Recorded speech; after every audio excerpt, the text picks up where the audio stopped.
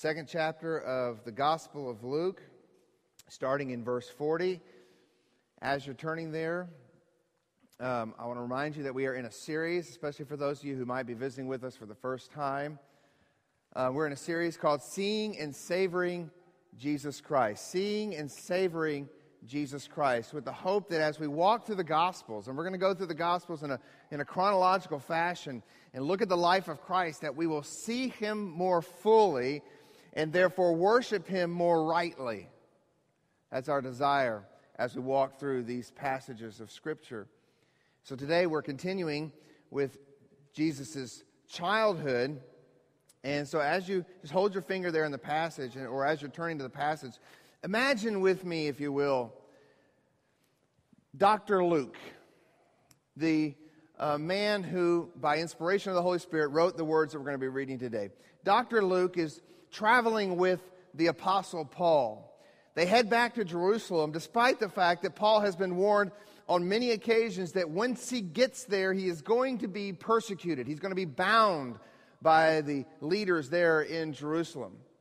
So they get to Jerusalem. At first, there's this great warm welcome by the church, but pretty soon we see that those prophetic words spoken to Paul come to pass because he's there in Jerusalem, he's in the temple, and he is taken captive by the Jewish people and then handed over to the Romans, or actually rescued by the Romans, or else he would have been killed there by the mob. And he's put into prison, and he's put in prison right there in Jerusalem, and then he's taken to Caesarea, and for 2 years he is in Caesarea as the political system grinds so ever so slowly, getting him to trial. Not much unlike our political system today. And so he's there for 2 years, and Luke, his traveling companion, has been with him. And perhaps it's during these 2 years, and this is just conjecture, but perhaps it's during these 2 years that Luke has been corresponding with a friend of his called Theophilus. Luke was from Philippi. Perhaps Theophilus was from Philippi as well. And he's been compiling an orderly account of Jesus' life. And one of the ways perhaps he's doing that is while he's with Paul during this period of interruption, if you will, which actually ended up being a period of great production for Paul's ministry. Luke has the opportunity to go around and to talk to people who lived and walked and talked and ate with Jesus Christ. He had a chance there in Palestine to meet the apostles and to meet others who had heard the stories of Jesus or had met or had witnessed these different accounts. And so he's putting together his orderly account. And perhaps we can only guess that maybe at one point during that time he went and sat down with Mary, who by that time would have been in her 70s, and sits down with Mary and says, "Tell me about his childhood. Just tell me about his childhood." And after relating the stories of the birth and the great stories of the angelic visits and then the shepherds and all these things, and she doesn't have much more to say. He said, well after that, what happens? You know, I know about his earthly ministry when he turns 30, but what about that in-between time? Can you share with me something? And Mary begins to think, actually, he had a pretty normal childhood. And then something comes to her mind. Well, there was one thing that happened, one event that I need to share with you. And then she begins to relate the words that Luke records down in Luke chapter 2, verse 40. The only story we have of Jesus' childhood from age around 2 till he's 30. This is the only one, so it's a unique passage in Scripture. So let's read it. Luke chapter 2, beginning in verse 40. These are the words of God. This is the inspired word of God, friends. This is no different if Jesus were standing right here speaking to us. He is speaking to us right now in these words. And the child grew and became strong, filled with wisdom, and the favor of God was upon him. Now his parents went to Jerusalem every year at the feast of the Passover. And when he was 12 years old, they went up according to the custom. And when the feast was ended, as they were returning, the boy Jesus stayed behind in Jerusalem. His parents did not know it. But supposing him to be in the group, they went a day's journey, but then they began to search for him among their relatives and acquaintances. And when they could not find him, they returned to Jerusalem, searching for him. After 3 days, they found him in the temple, sitting among the teachers, listening to them and asking them questions. And all who heard him were amazed at his understanding and his answers. But when his parents saw him, they were astonished. And his mother said to him, "Son, why have you treated us so? Behold, your father and I have been searching for you in great distress." And he said to them, "Why were you looking for me? Did you not know that I must be in my father's house?" And they did not understand the saying that he spoke to them. And he went down with them and came to Nazareth and was submissive to them. And his mother treasured up all these things in her heart. And Jesus increased in wisdom and in stature and in favor with God and man. Let's pray. Heavenly Father, I ask, Lord, that you would now place your blessing upon the reading of your word and the preaching of the word. Lord, I feel an especially strong burden this morning. I should feel it every morning, but I feel it especially strong this morning that I desperately need your help in preaching this passage. It's a very, very important passage. Perhaps it could be somewhat confusing as well. So God, I pray, Lord, that your Spirit would go before me. Lord, strike the words from my mouth that might be words of error, and let the truth go forth. Your word, your pure word, does not come back void. Praise you and thank you for that. In Jesus' name, amen. Now, as I was thinking this morning of sort of an illustration to sort of connect with the text, because I always try to come up with some sort of illustration, you know, I really don't have to come up with one for this text because, honestly, I think every parent and every child can relate to this story. Now, if you don't have any kids, maybe you can't relate, but remember back to your childhood, perhaps, when there was a moment when you got separated from your parents. Maybe you were in a busy mall or at an amusement park or something, and the feeling that overtook you at that moment when you became separated from your parents. And parents, I think we can really relate to this, the feeling of looking down. You've been walking there's your child with you, and they've been walking with you, and you look back down, all of a sudden, it's like they have vanished in an instant. They're not there anymore. Something has caught their attention. They've gone off in this direction, and you find them, and you give them that stern talk.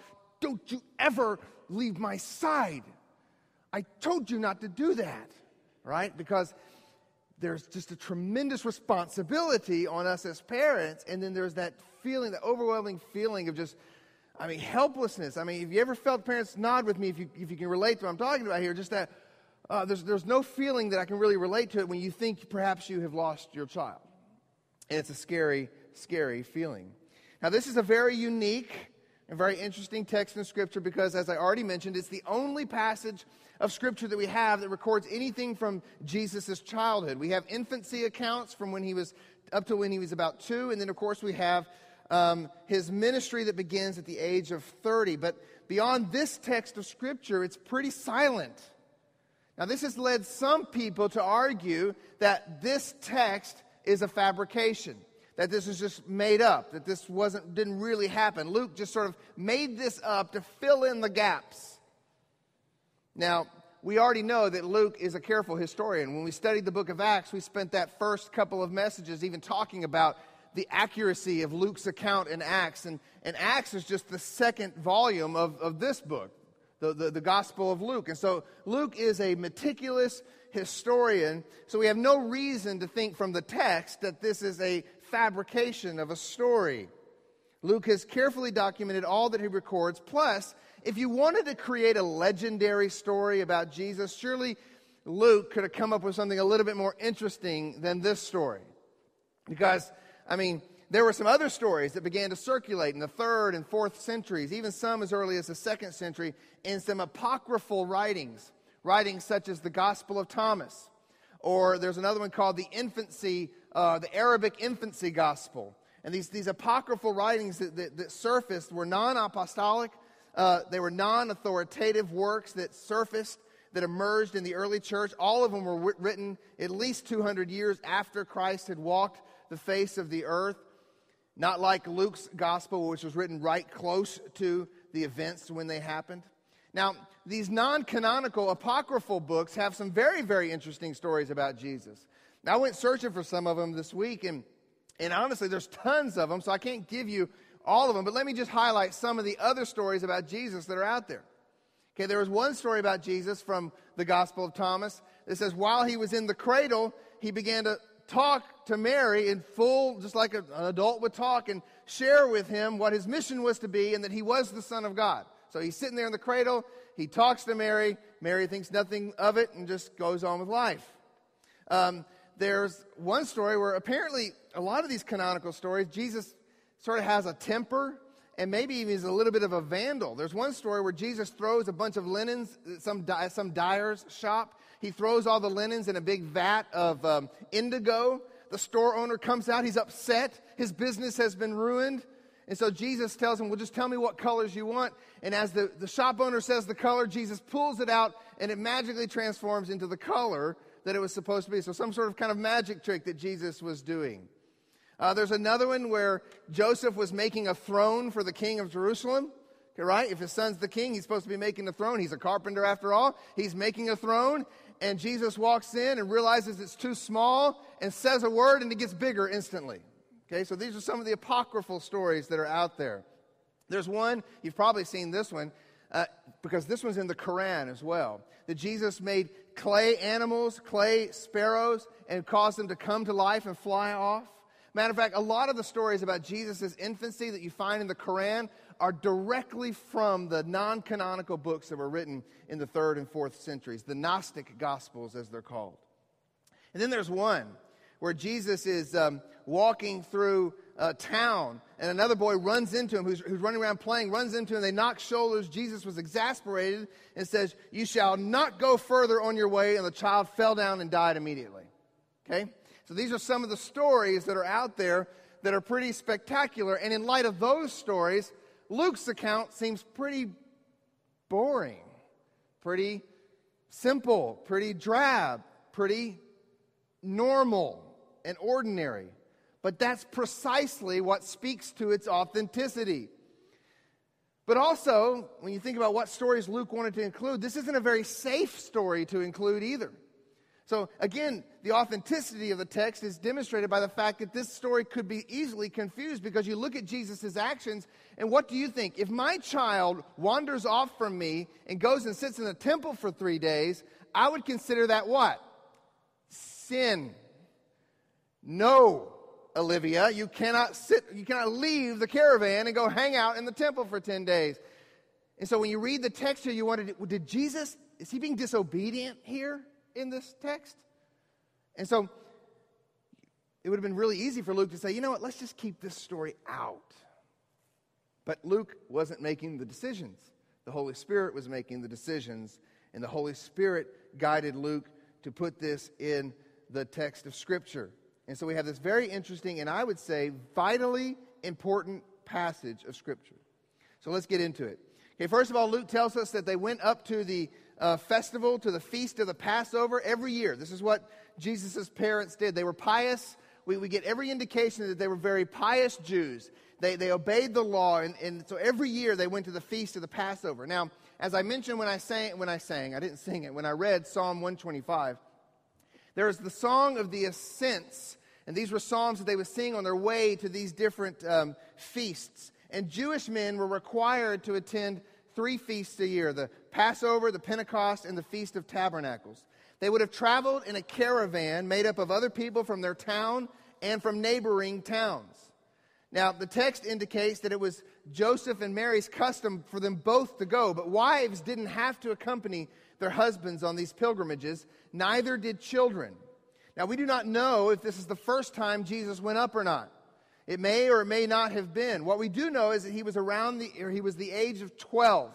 The text makes that clear. And Jewish young men usually began to go on the pilgrimage at this time of their life, when they were 12, even 11, 12, or 13. Why? Because this is a very, very, very important period of time for a Jewish young man. At the age of 13, he would be considered a full-fledged man in Jewish circles. He would thus become a full member of the synagogue.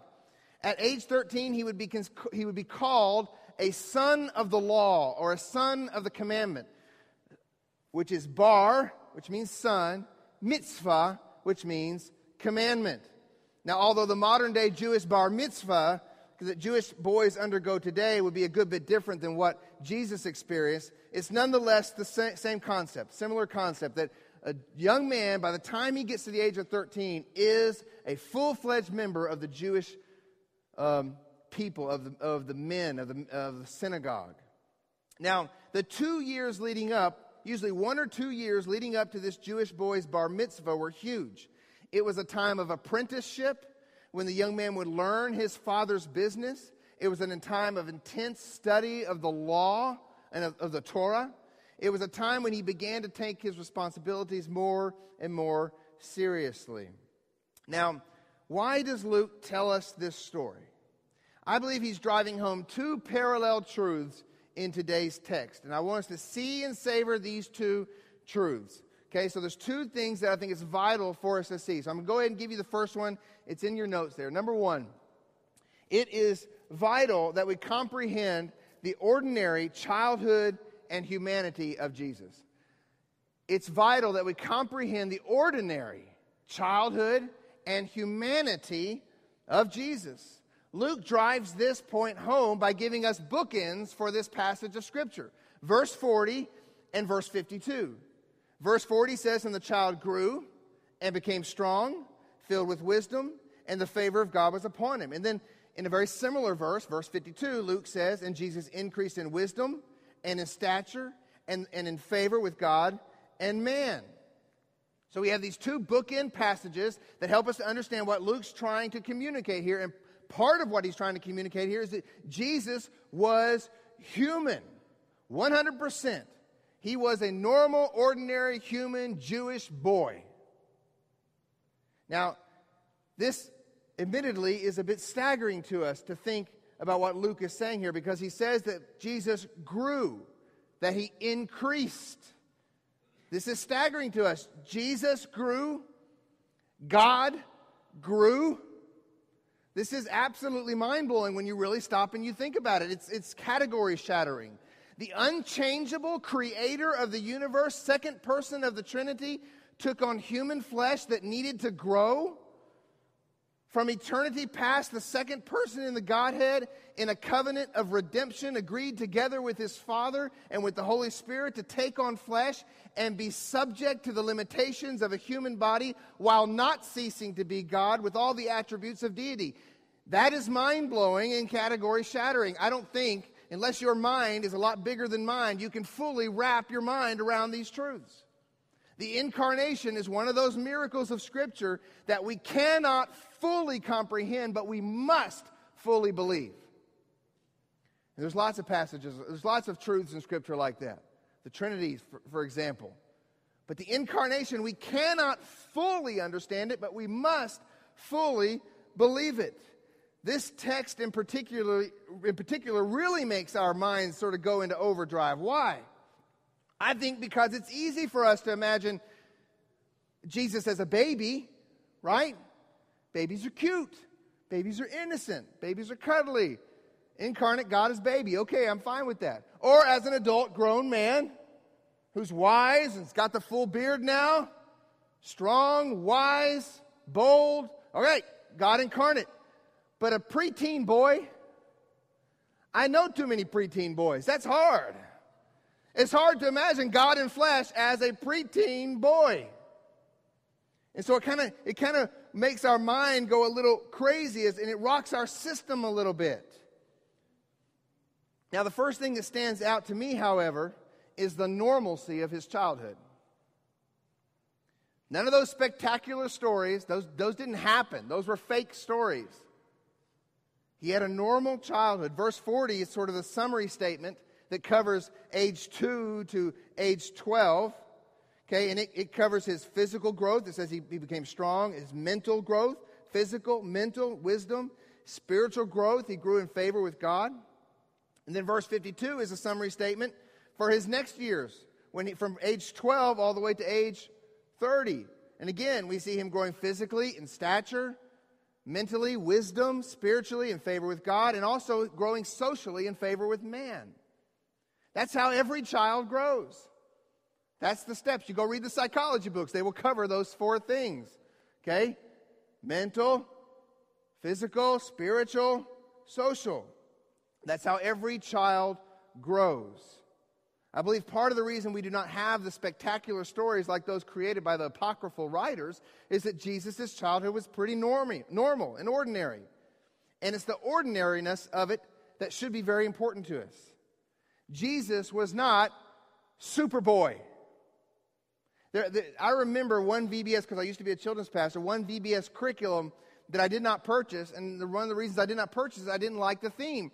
And the theme was this: it had this picture of Jesus with huge muscles, and he's pulling back his shirt, and it has a big J, but in the Superman shape, you know, the little whatever shape that is, and with a big J there. And I didn't like, that's not what I wanted to communicate to my kids or to the kids at our church, because the man of steel couldn't be hurt, could he? Nails would have bounced off of his palms. Jesus was not Superboy. Now, do you remember the old Superman movie? Okay, the one that came out in the early 80s or whatever, Christopher Reeves. And Superman, he gets sent off from Krypton, right? And he's with Kal-El, his father. They put him in this little spiky little spaceship and then shoot him off. And he goes to Earth, comes into the Earth's atmosphere, and there's this old family or this old couple from Kansas that are driving. Boom! They hear this boom, and they get out and they see this little boy standing there. And then the story goes on. They wrap the little boy up in a red cape that they happen to find right there, and he's standing by the car, and they realize they got a flat tire, and his dad, I don't know what Clark Kent's dad's name was, but anyway, he's sitting here trying to fix tire, but the jack gives way, and it almost falls on his leg, and all of a sudden it stops. And they're like, what happened? And they look over, and there's Superman. And he lifts up the car and lets them finish changing the tire, right? That is not Jesus. And it's important that not be our thinking about Jesus. It's very important for us to understand that he had to learn. He had to grow. He had to develop physically. His neural pathways had to develop. His muscles had to grow. His bones had to lengthen according to his genetic makeup. You remember, his DNA, half of it was out of nothing, ex nihilo, created by the Holy Spirit when the Holy Spirit descended upon Mary. But the other half of his DNA is from Mary. So if Mary came from a short line of people, then Jesus more than likely wasn't going to be the tallest kid on the block. He developed according to the DNA makeup that God, through the Holy Spirit, the Father, had allowed to happen. Therefore, he may not have been the fastest. He may not have been the tallest. He may not have been the cutest of all the kids in Nazareth. His mind had to connect with his muscles as he learned to put one foot in front of the other in order to walk. And he, like all toddlers, probably fell a few times before he finally got it right. He cried when he was hungry. He cried when he needed to be changed. He cried when he learned the hard way that we don't grab the doggy's tail. He grew and he learned. He had baby teeth that came in and had to be pulled. He probably went through that homely phase in between the stage where little boys' adult teeth look too big for their head. Okay, he probably went through that stage as well. His voice cracked as he went through puberty. He had the peach fuzz before he had the full beard. He grew, he changed, he developed like an ordinary Jewish boy. In his divine essence, Jesus is immutable. He never changes. For he is the same yesterday, today, and forever. But in the incarnation, he condescended to live in human flesh, setting aside his divine prerogatives, not his divinity, but his divine prerogatives, and entered into creation to be fully human with all its necessities, including physical growth. So when Jesus is walking through Samaria and sits down beside a well because he's tired, he's really tired. And when he asks for some water to drink from the woman who comes to that well, he asks for water because he's really thirsty. And when he eats food with the disciples, he eats because he's really hungry.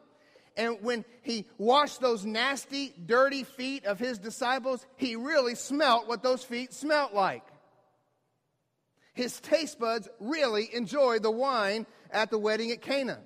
His eyes shed real tears when he came to the place where one of his good friends had died.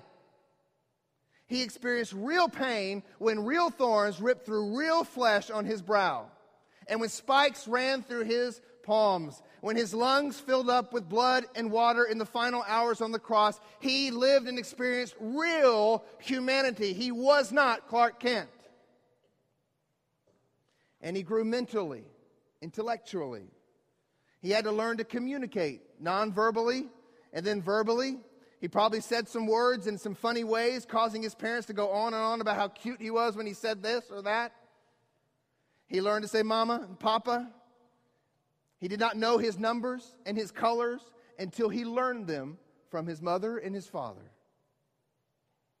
He learned how to interact socially. He learned the rules for the games that the Jewish boys played in the neighborhood. He developed common sense and wisdom. He observed nature, like the beautiful way God had dressed the flowers in the field. Like how some seeds grew, but other seeds didn't grow because there were weeds over here and there weren't weeds over here. He took all these things in. In his divine essence, he is omniscient. He knows all, for he is the creator of all things, and by his power, he holds all things together. But in the incarnation, he condescended to live in human flesh, setting aside his divine prerogatives, not his divinity, but his divine prerogatives, and entered into creation to be fully human with all the learning that humans must experience. On the human level, he knew all he needed to know to accomplish his mission.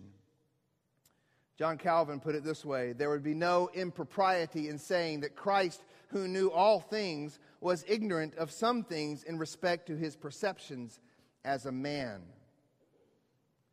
So when Jesus says in Mark 13 and also in Matthew 24 that he doesn't know the hour of his return, he doesn't know the hour of his return.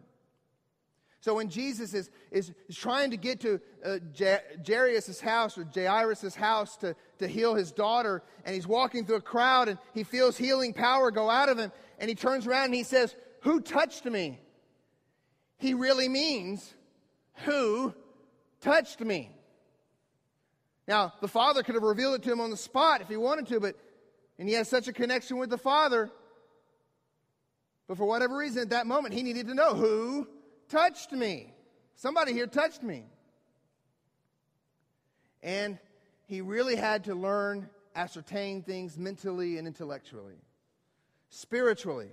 He had to grow spiritually. He had to learn the Word of God. Yes, the incarnate Word of God had to learn the Word of God. He studied to learn the Torah. He studied the words of Moses. He studied the writings of the prophets. He sang the Psalms. He would have been singing these Psalms, worshiping the Lord as he went to Jerusalem. He would have asked questions. He would have sought answers. He would have taken in the teachings about the law that were being given to him by his father, and by his mother, and by the synagogue leaders, and when he was in Jerusalem, by the priests and by the teachers. He would have examined the scriptures himself to see if these teachings were true. He, like any Jewish young man, would have had to work hard to memorize scripture. His parents would have drilled him on it. Jesus, have you done your memory? Okay, Jesus, give me Deuteronomy. Okay, we want one verse from our kids. By Jesus' age, he would have had huge chunks, probably the first 5 books of the Old Testament totally memorized by this point. He would have taken to heart more than anyone else what the psalmist said when he said, "How can a young man keep his way pure? By guarding it according to your word." Jesus would have done that perfectly, unlike us. He would have had to hear, to read, to learn, and to put his hope in God's word. And that's what he's doing in the temple here. They found him in the temple, sitting among the teachers, listening to them, asking them questions, and all who heard him were amazed at his understanding and his answers. In typical Jewish educational fashion, he would have sat down, he would have listened, and then he would have asked questions. And then the rabbis would have then given him an answer, and then they would have asked him questions to see if he understood the answer. And that's what's going on in this passage of Scripture here. He's comprehending, mentally taking in these things, and spiritually grasping them. This was all a demonstration of his humanity. And he grew socially. I can imagine him walking around in his social context, observing shepherds and how shepherds treated sheep. Perhaps one day there was a shepherd who left his whole flock in the field, and he didn't know what Jesus was wondering, where did the shepherd go? He's out because he's lost one of them. There's a lost sheep out there, and the shepherd has gone to look for him. Perhaps one day he was at a feast, and the owner of the banquet hall or wherever he's at begins to recount how he had invited other people to the feast, but they wouldn't come because they were too busy doing other things. He grew socially. He took these things in. Perhaps he observed a vineyard owner and how the vineyard owner tended to the vines, and he watched and he learned and just observed all these things. He grew socially. It was part of his humanity. Why is this so important? Because if Jesus is Superman, then he can't be your Savior. If Jesus was Superman, he's not your Savior. He had to be like we were, but without sin. He had to identify fully with us, but without sin. Hebrews 2. Therefore, he had to be made like his brothers in every respect, so that he might become a merciful and faithful high priest in the service of God to make propitiation for the sins of his people. If Jesus isn't like us, there's no atonement. There's no forgiveness of sins if he's Superman. Hebrews 4. For we do not have a high priest who's unable to sympathize with our weaknesses, but one who in every respect was tempted as we are, yet without sin. The gospel is not about ideas and theories. It exists in the realm of biology and physics, real flesh to redeem real men. Jesus is actually the embodiment of true humanity, as it was truly designed to be, body, soul, mind, spirit, yet without the bondage of sin, with no propensity to sin, with no stain whatsoever from sin. Jesus is the perfect man. He's not the Superman. There's a difference. He's the perfect man. We must grasp his humanity. If we have a Superboy picture of Jesus, then we are dangerously close to the first heresy that the church faced. And I see by some of the I look out, I take in looks on people's faces as I'm sharing those things about Jesus' humanity. I see you guys out there going, really? Really? Yes. He grew like every other human boy had to grow. You see, the early church struggled not with his divinity. The early church struggled with his humanity. The first heresies that arose in the church, Docetism, is a denial of the humanity of Jesus. Because the Gnostics began to come up during that time, during the latter part of the New Testament writings. You'll see some hints that Gnosticism was on the rise. But the Gnostics believed that anything matter was evil. Therefore, flesh was evil. Therefore, there's no way God could have actually been true human flesh. It's impossible. And so they came up with fantastical stories about his childhood, didn't they? And they denied his humanity. Today, it's sort of the opposite of that. Oh, I believe Jesus was a great man. He was a philosopher or whatever else. And we deny, many today in our culture deny his divinity. But it was flipped opposite during Luke's day. We must grasp his full humanity. I'm afraid there's many of us in the church that are dangerously close to Docetism, because we don't like to think of Jesus as being a boy and having to go through all those things. I think there's many in the church who are actually, without realizing it, Docetists. We don't realize or we don't comprehend that Jesus actually went through all that he went through. He was actually human. And the early church recognized this as a horrible heresy. Why is it heresy? Because in order to save fallen men, Jesus must be fully man. From birth to death and everything in between, even as a homely 12-year-old prepubescent boy, he had to be all of those things in order to save men. And I believe the reason we don't run to the cross and we don't run to Christ and trust in the riches of His grace for every single little mundane issue in our lives is because we're too close to embracing a false Superman Jesus than we are the true Jesus. Therefore, when we struggle to memorize, we say, well, I've got ADD and I can't memorize very well. Instead of saying, Jesus, I know you had to memorize Scripture the exact same way I had to memorize Scripture, so I beg you for your grace and mercy to help me memorize Scripture better. As we deal in our workplace with doing a good job with our work, you know, Jesus actually worked. He did things with His hands. He was a carpenter's son. He had to make things. There's one of the apocryphal writings has that over Jesus' workplace, it said, we make our yokes easy, all right? So I don't know if that was what it said over Jesus' workplace or not. That's kind of a funny story from the apocryphal writings, but He did His work well. He had to work hard. He had to produce good things. So as you're sitting there and you're struggling with your workplace, and I just can't stand this job, I can't stand being here, don't find your inner strength, find His strength, because He had to go through the same things you went through for up until He was 30. He was doing a job that wasn't His true job. He had to go through the same things that we went through, yet without sin. So as you're struggling with pain and emotional scars and all the junk that comes with humanity, run to the cross. Jesus isn't your fire insurance. He is your sustainer for every little mundane part of your life. Every bit of it. So that it's vital that we comprehend the ordinary childhood and humanity of Jesus. For without Christ's full humanity, there can be no atonement. But equally, we must also see that without Christ's full divinity, there likewise can be no atonement. So at the very same time, Luke also wants us to see something else. He wants us to see something extraordinary. So the next point in your notes there is it's vital that we also comprehend the extraordinary nature and mission of Jesus. Okay, go ahead and bring it up for me back there, guys. It's vital that we comprehend the extraordinary nature and mission of Jesus. So let's look at the rest of the story to see how Luke drives this home. Now, let's get into the story here a little bit. The feast ends after 7 days. The caravan heads home. Now, the caravans would have normally consisted of the ladies in one group, the men in another group, heading home to Nazareth and the surrounding areas. Now, the children were usually with the ladies, with the women.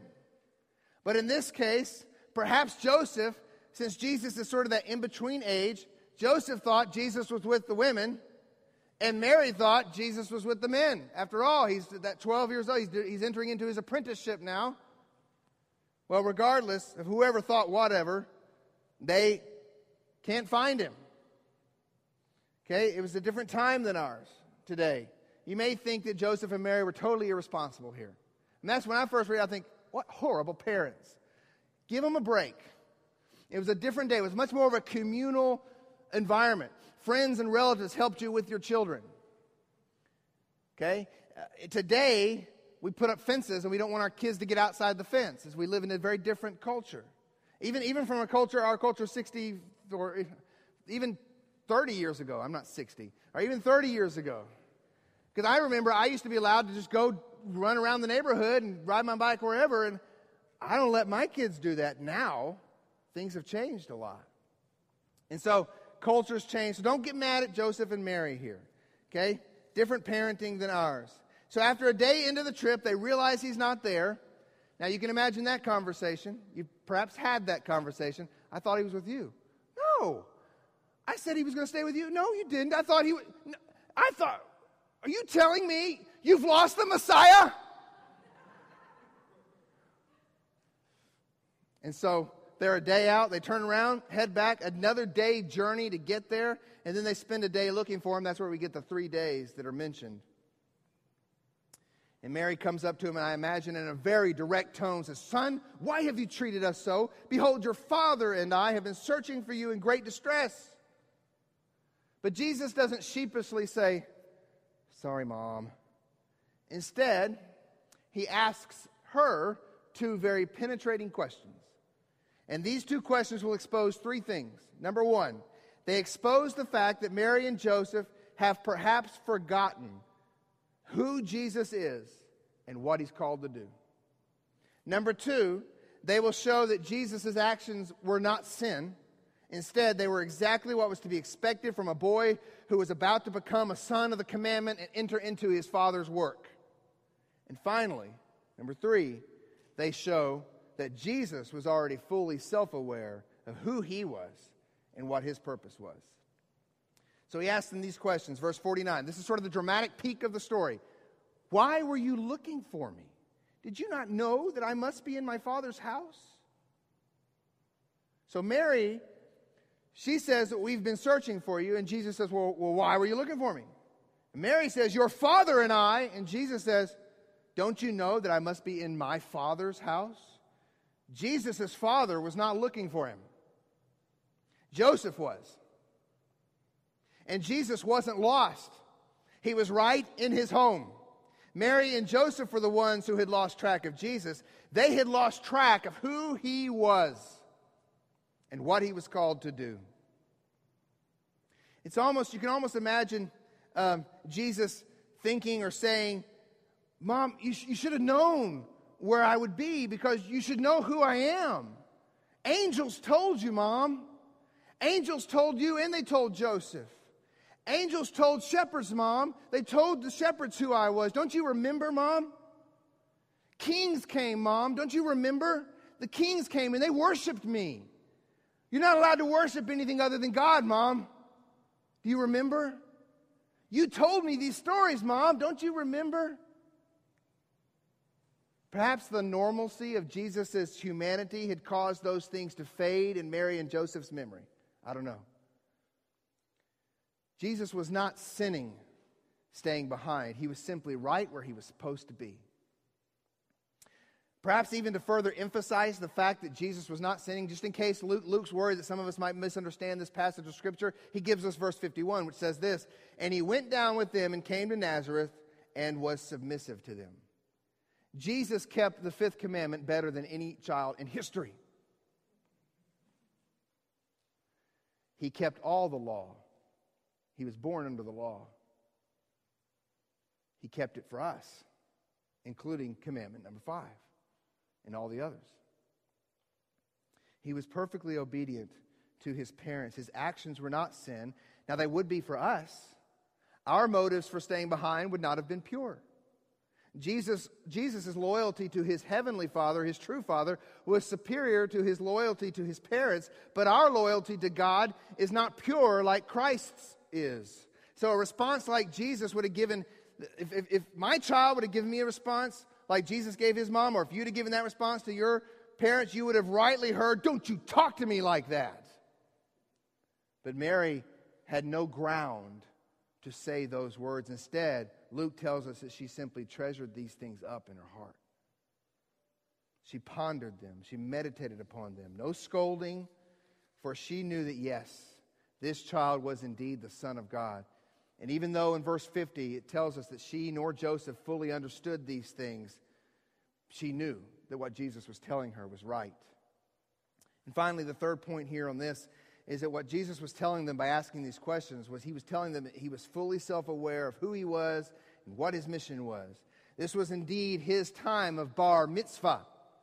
As a good son, at the age of 12, he was entering into an apprenticeship. He was with his father. He was in his father's house. He was absorbing his father's truth. He was fellowshipping and communing with his true father. He was learning to imitate and model his father. He was learning his father's business, his father's mission. He was taking it all in. Perhaps your translation even says, did you not know that I must be about my father's business? If you have the New King James, it probably says something along those lines. Or if you have the Old King James, it says my father's business. Okay, instead of saying in my father's house. The text in the Greek literally reads this. I must be in the things of my Father. I must be in the things of my Father. Therefore, it can be translated either way, and regardless of how it's translated, the meaning remains the same. That Jesus was self-aware of who he was, that he was the Son of the living God, where he was, that he was in his Father's place of business. And what was his Father's business? What was the purpose? His Father was about the business of redemption. And Jesus was to obey God perfectly on behalf of his people and to give his life as a sacrifice for his people. He was to be the spotless Passover lamb. This whole Passover week had to be exhilarating for Jesus. As he's hearing the stories of the Exodus, perhaps he's becoming self-aware that, hey, I'm the new Moses. I'm going to bring my people out of a much greater bondage than this. As he sees the Passover lamb being slaughtered, he becomes self-aware that, yes, I am the Lamb of God who must be slaughtered. As that blood is shed and placed over the doorpost, and he understands that his blood will have to be put on the doorposts of the hearts of his people in order for them to be with God, in order for that death to pass over. This was his Father's business. He was learning his Father's business. His Father's business would sustain him for all of his life. John 4:34. My food is to do the will of him who sent me and accomplish his work. His Father's business was the business of redeeming men. John 6:38. For I have come down from heaven not to do my own will, but the will of him who sent me. And this is the will of him who sent me, that I should lose nothing of all that he has given me, but raise it up on the last day.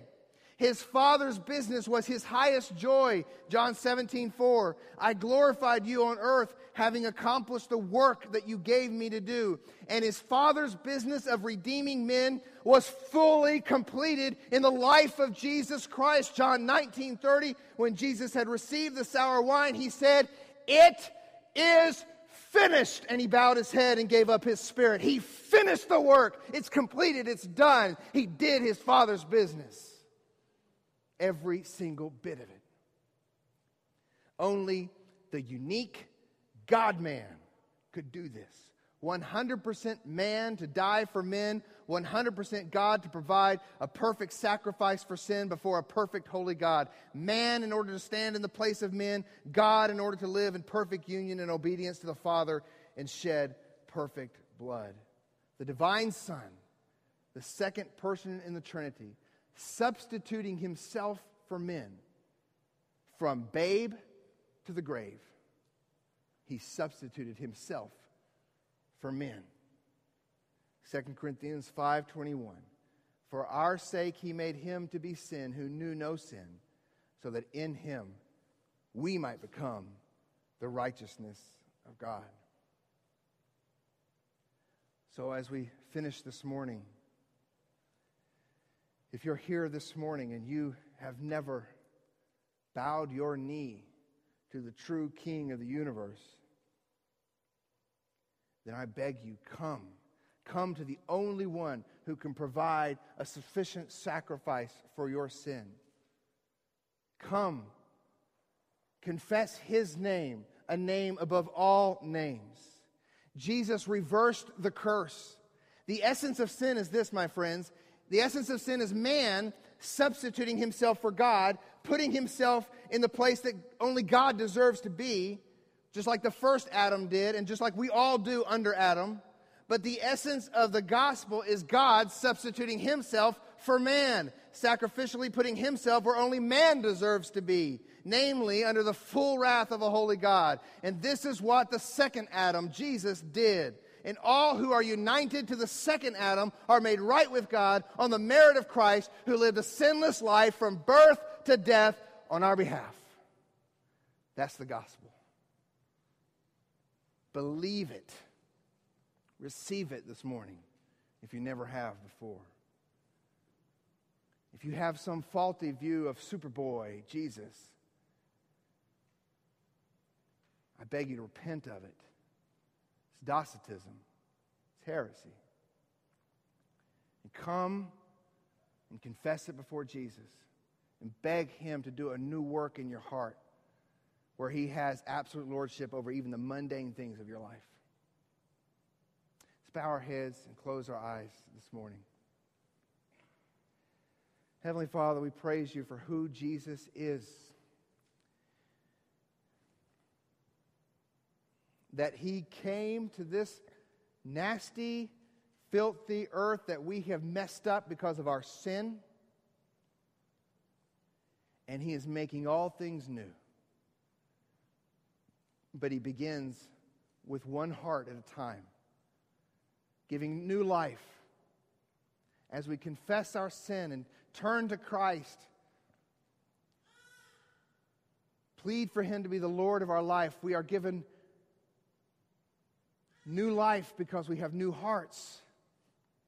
Hearts made new by the work of the Holy Spirit.